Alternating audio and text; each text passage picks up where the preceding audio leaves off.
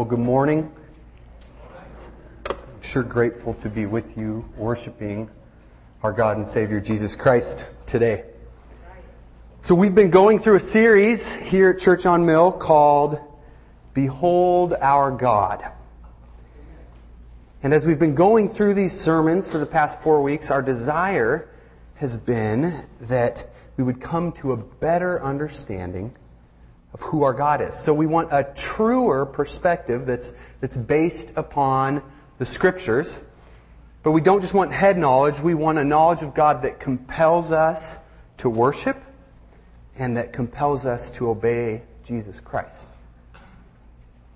So we began the series simply by saying, God actually wants us to know Him. So that's a great thing. That's great news. God invites us to know Himself.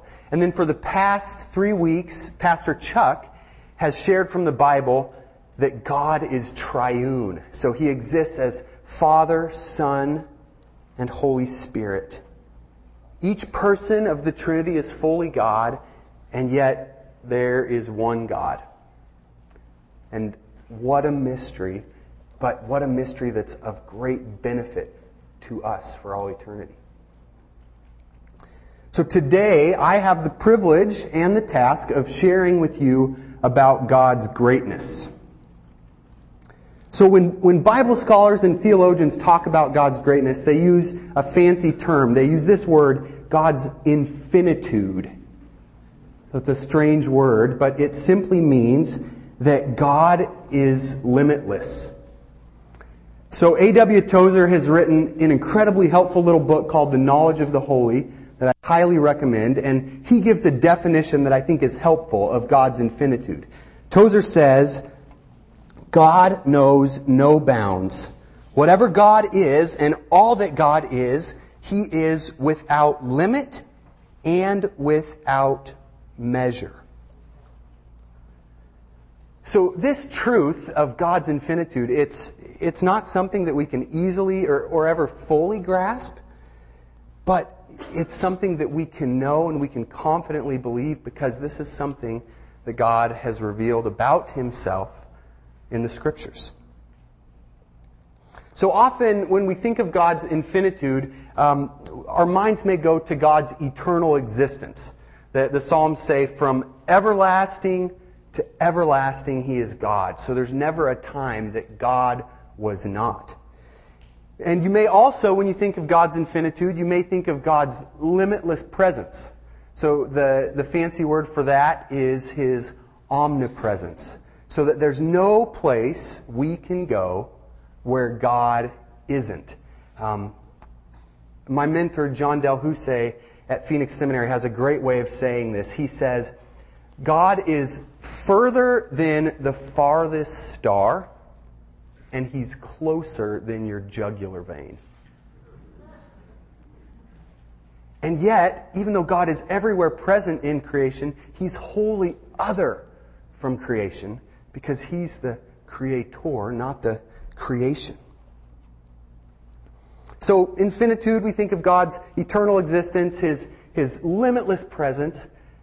But it doesn't end there. To say that God is great and infinite is to say that God knows no bound in any part of who He is. So His knowledge has no limit.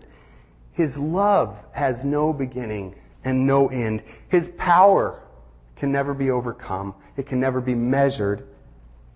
And His goodness, His justice, His holiness, His mercy all have no limit, and we could go on and on and on. And I have the challenge of explaining to you 3 small words.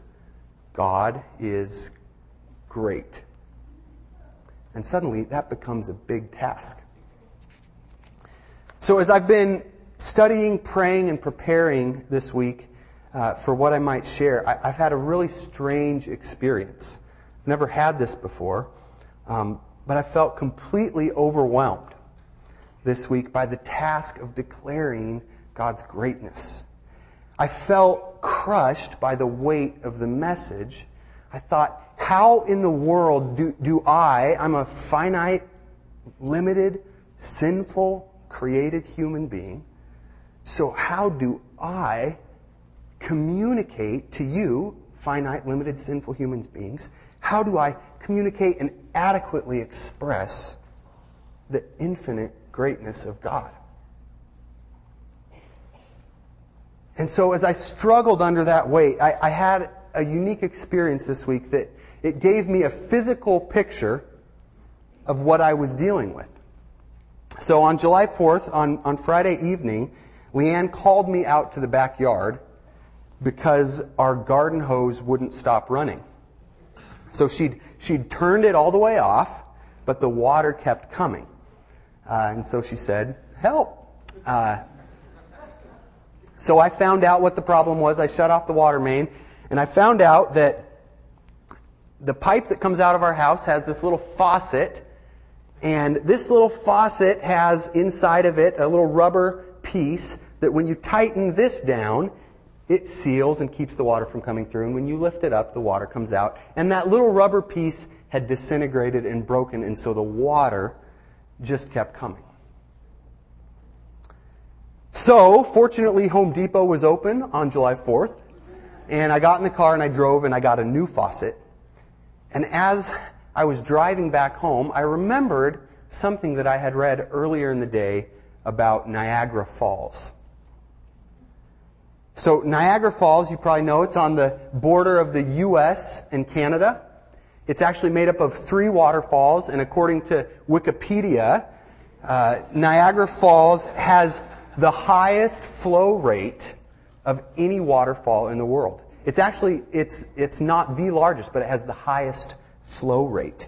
So this waterfall has a vertical drop of 170 feet. So take half a football field and stand it on end. That's how far the water's falling.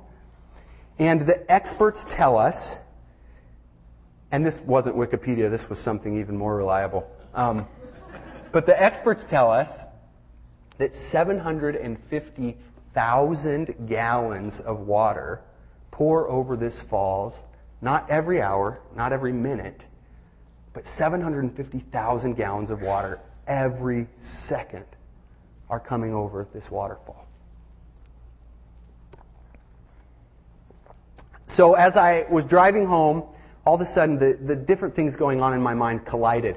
And so this annoying broken faucet, what I'd read about Niagara Falls, and then this struggle I was having thinking about preaching about God's greatness. And I realized that trying to grasp and communicate God's infinite greatness in a complete way, it's like trying to use a broken garden hose faucet to harness and channel the power of Niagara Falls. It's simply impossible.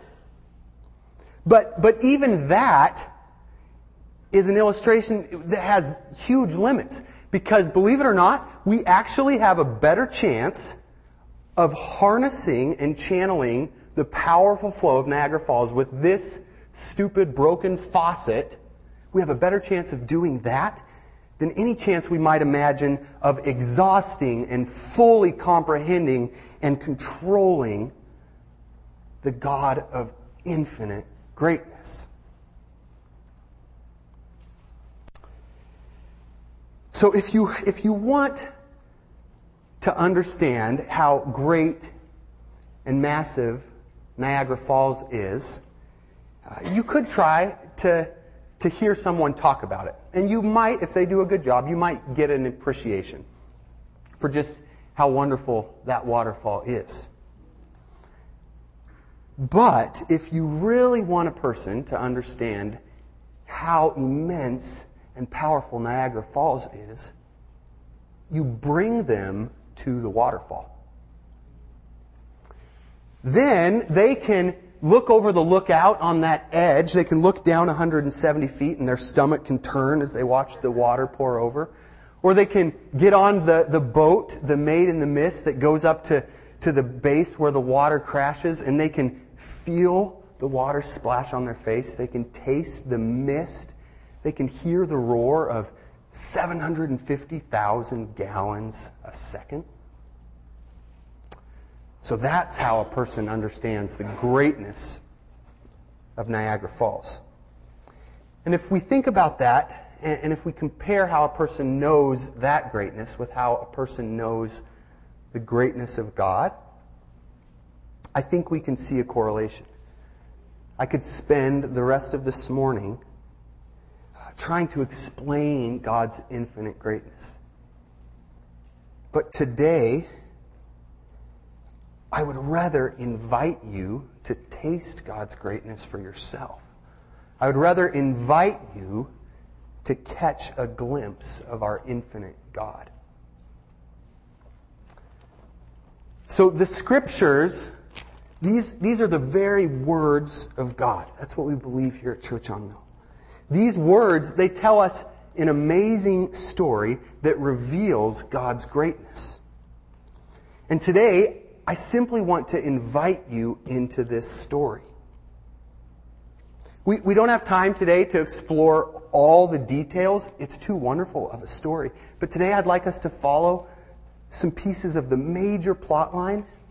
And we'll stop off along the way and spend some more time in a few passages that especially speak of God's greatness. When that happens, you'll see a scripture reference on the screen. And I'd encourage you to look it up in your Bible if you'd like to. But you're also welcome just to sit and listen to the word of the Lord. And in hearing God's word, to come to a better understanding of His greatness. So that's what we're going to do for the rest of the morning. We're going to, as it were with Niagara Falls, get on the Maid in the Mist, and we're going to move towards the falls. We're just going to walk through this story that reveals God's greatness. But before we go any further, I think we should pray and ask God's Holy Spirit to guide us through that process. Father, it's in Jesus' name that we're gathered, and we want to honor you. I want to honor you with the words that I speak. Lord, we all want to honor you. That's our prayer today, by the way we listen. So give us attentive hearts. And we pray that by your power, we would see the infinite greatness of who you are better when we walk out of this room today than when we walked in. And that we wouldn't just see it, but we would be changed by it, Lord Jesus. And we pray these things in your name. Amen.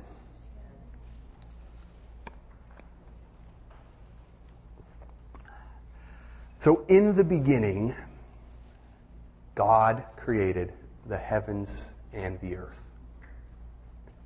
Simply by speaking. So the universe, time, space, existence, life itself, these are the mysteries that philosophers and scientists, they spend their whole lives trying to explain and wrestle down, and they never even scratch the surface. And these are the things that God brought into existence from nothing simply by speaking.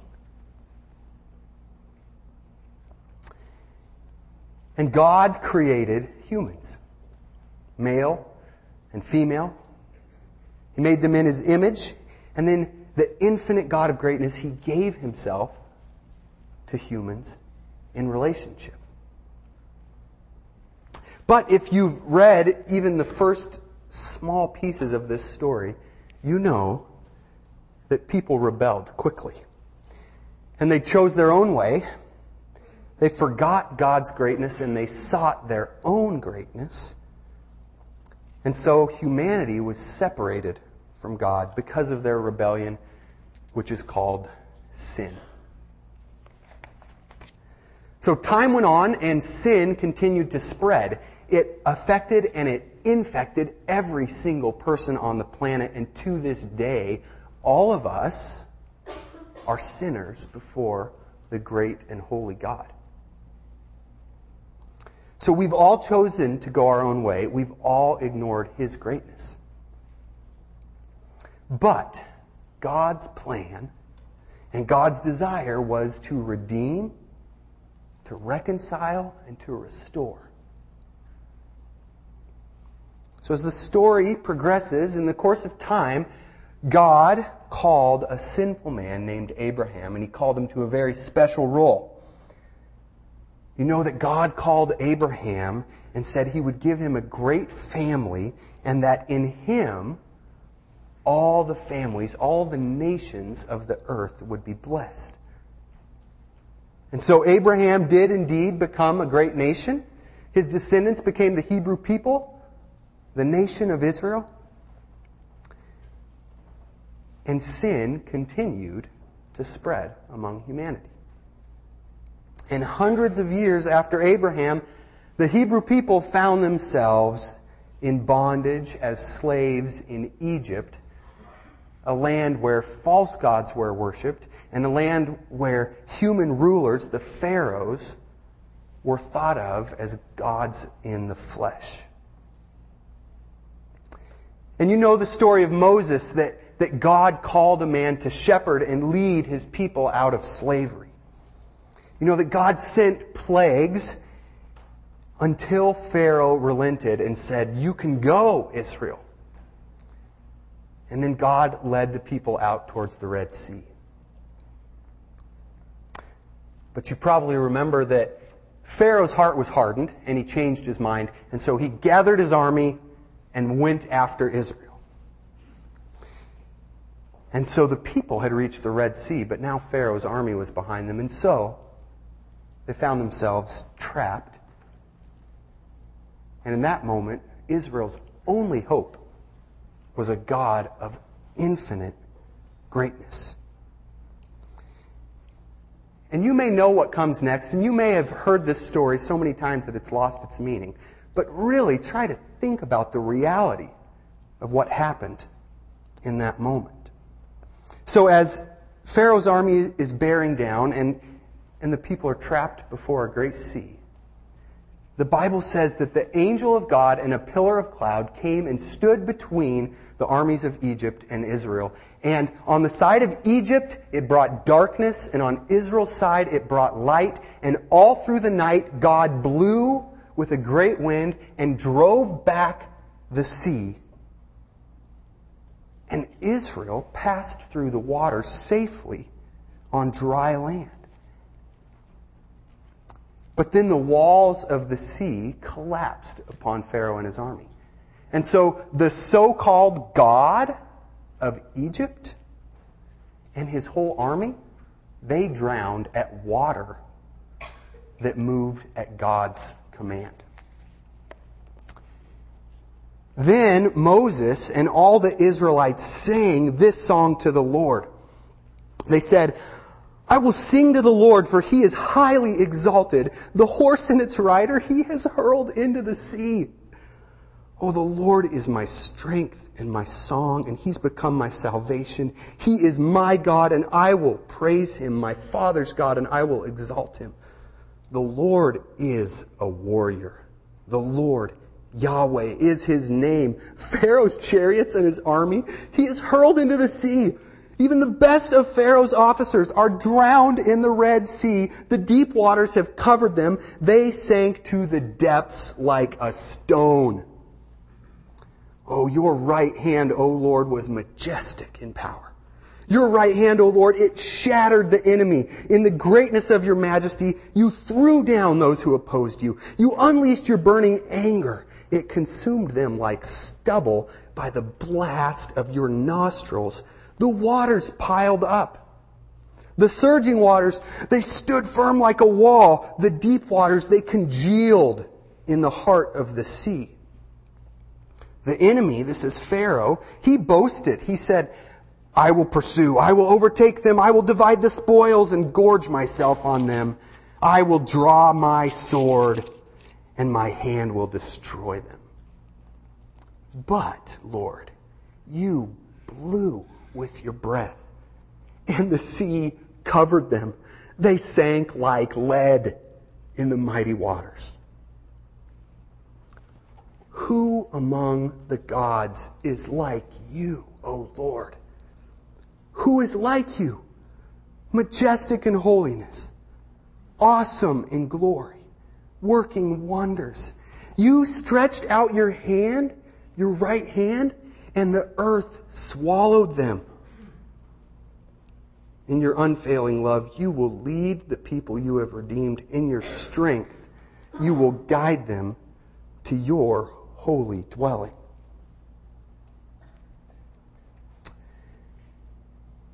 And the great God did bring his people to a dwelling. He brought them to the land that long ago he had promised to Abraham.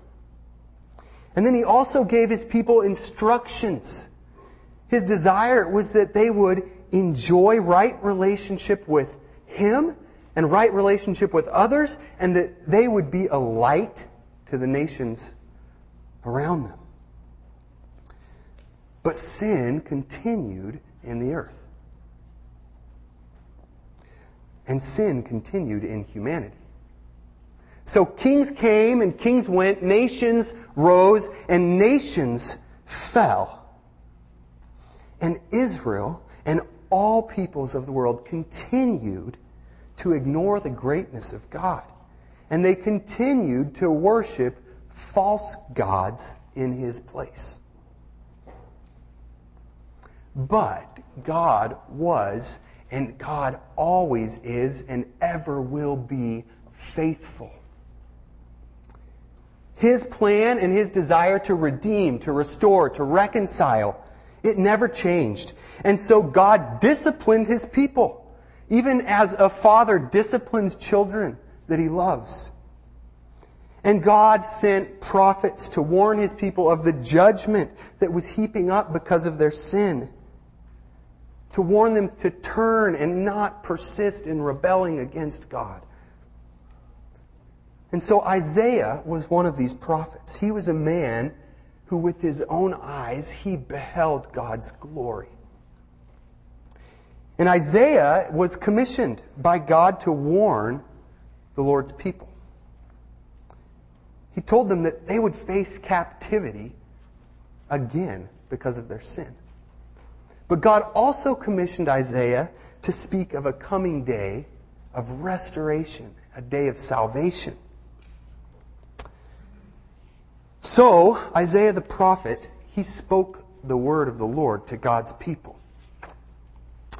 He said, "See, the sovereign Lord comes with power, and his arm rules for him. See, his reward is with him, and his recompense accompanies him.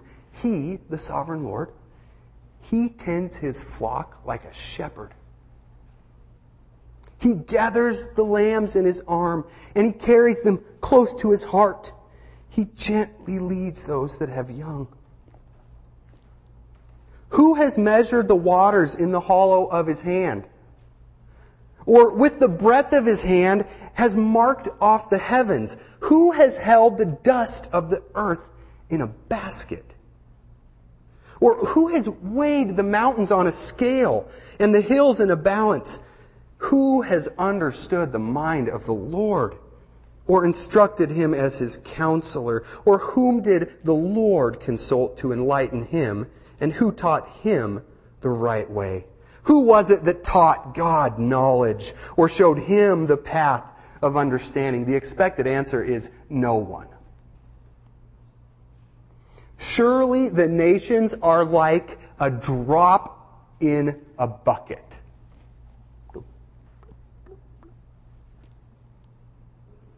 They're regarded as dust on the scales. The Lord weighs the islands as though they were fine dust. So to whom will you compare the Lord? To whom will you compare God? What image will you compare him to? As for an idol, a craftsman casts it, and then a goldsmith overlays it with gold, and he fashions silver chains for it. A man too poor to present such an offering, he selects wood that will not rot. He looks for a skilled craftsman to set up an idol that won't topple. Oh, do you not know? Have you not heard? Has it not been told you from the beginning? Have you not understood since the earth was founded? The Lord, he sits enthroned above the circle of the earth, and its people are like grasshoppers. He stretches out the heavens like a canopy, and He spreads them out like a tent to live in. He brings princes to naught, and He reduces the rulers of this world to nothing. So no sooner are they planted, no sooner are they sown, no sooner do they take root in the ground, than He, the Lord, He blows upon them and they wither. And then a whirlwind sweeps them away like the chaff. So to whom will you compare me, or who is my equal, says the Holy One? Lift your eyes and look to the heavens. Who created all these? Who brings out the starry host one by one, calls them each by name? Because of His great power and mighty strength, not one of them is missing. So when we look up at the night sky and see every star exactly where it is, it's only there because the sovereign God has called it to be there. So why do you say, O Jacob? Why do you complain, O Israel? Saying, my way is hidden from the Lord. My cause is disregarded by my God. Do you not know? Have you not heard? The Lord is the everlasting God, the creator of the ends of the earth. He will not grow tired or weary, and His understanding no one can fathom. He gives strength to the weary. He increases the power of the weak. Even youths grow tired and weary, and young men, they stumble and fall. But those who hope in the Lord, they will renew their strength. They will soar on wings like eagles. They will run and not grow weary. They will walk and not be faint. So Isaiah spoke those words and many other words as the Lord called him. And there were many other prophets that came after Isaiah to declare the word of the Lord, as there were prophets before him. And in the fullness of time, God sent His Son, Jesus Christ, God in human flesh. For God so loved the world that He gave His one and only Son, that whoever would believe in Him would not perish, but would have eternal life. So Jesus Christ, even though He was in very nature God, He didn't consider equality with God something to be grasped, but He made Himself nothing. He took the very form of a servant. He was made in human likeness, and He was found in appearance as a man. He humbled Himself. Jesus humbled Himself, and Jesus became obedient all the way to death, even obedient to death on a cross. So Jesus Christ, He died for our sins according to the Scriptures. He was buried, and then He was raised on the third day, according to the Scriptures. And then He appeared to His disciple Peter, and then to the 12 disciples. And after that He appeared to more than 500. So by the very power of God, Jesus rose from the dead with a glorified body, never to die again. Jesus is the first fruits of God's new creation, the firstborn from the dead. And God now invites all who trust in Jesus to share in this new life of Christ, to know His redemption, His reconciliation, His restoration. And God exalted Jesus to the very highest place. He gave Him a name that is above every other name, that at the name of Jesus, every knee should bow and every tongue confess that Jesus Christ is Lord, to the glory of God the Father. And the promise of this word is that Jesus will return. That one day, this sin-infested creation will be done away, and God's new restored creation will come, and Jesus will reign forever and ever and ever.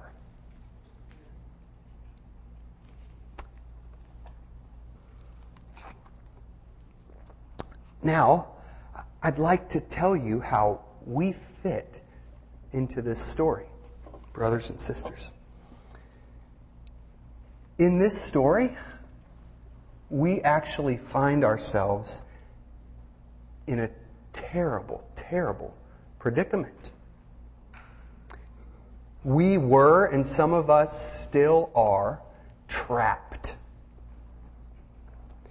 Like Israel with Pharaoh's army behind them and the Red Sea in front of them, in this story, we are trapped. Because there's a terrible force that is pursuing us from behind, and ahead of us, there's something even worse, and we have nowhere to go. So behind us is the crushing weight of all our sin. So all the ways we've rebelled against God, all the ways we've ignored His greatness, tried to magnify our greatness, all the ways we've worshipped things other than God, all the things that we knew we should have done but we failed to do, all the evil that we've thought or done against others, all of that, the weight of that sin is bearing down upon us from behind. Like a mighty dust storm, you've seen the pictures, just consumes the city of Phoenix. So the weight of our sin it's rolling, barreling in upon us. It's about to consume and destroy us. So if we step back, we'll just be destroyed sooner. But if we try to move away from that, if we try to step forward, it's even worse. Because in front of us, there's a raging ocean. And the ocean, it's surging with condemnation and with judgment. It's condemnation and it's judgment that you and I deserve.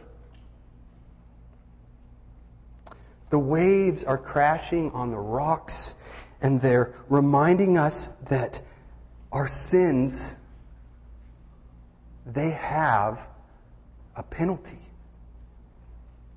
And that we have earned sin's reward, which is death and separation from God. And in between these two, there is no escape.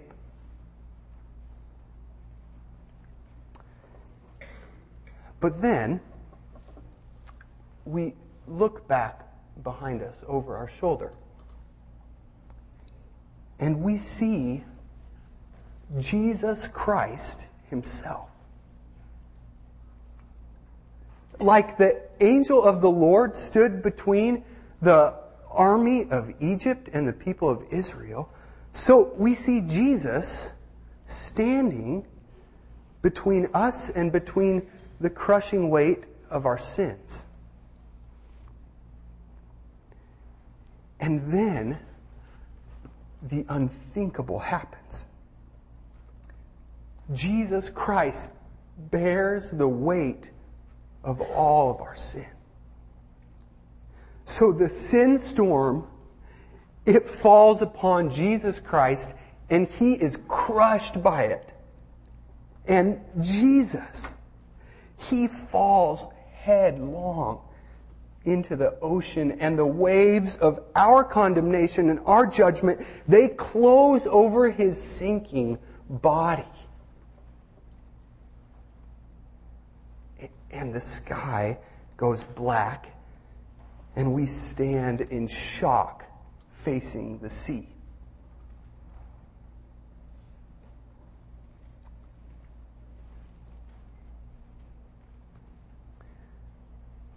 But on the third day, Christ rose again.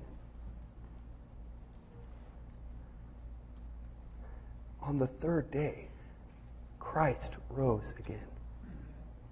By the power of God's Spirit, Jesus Christ breathes new life.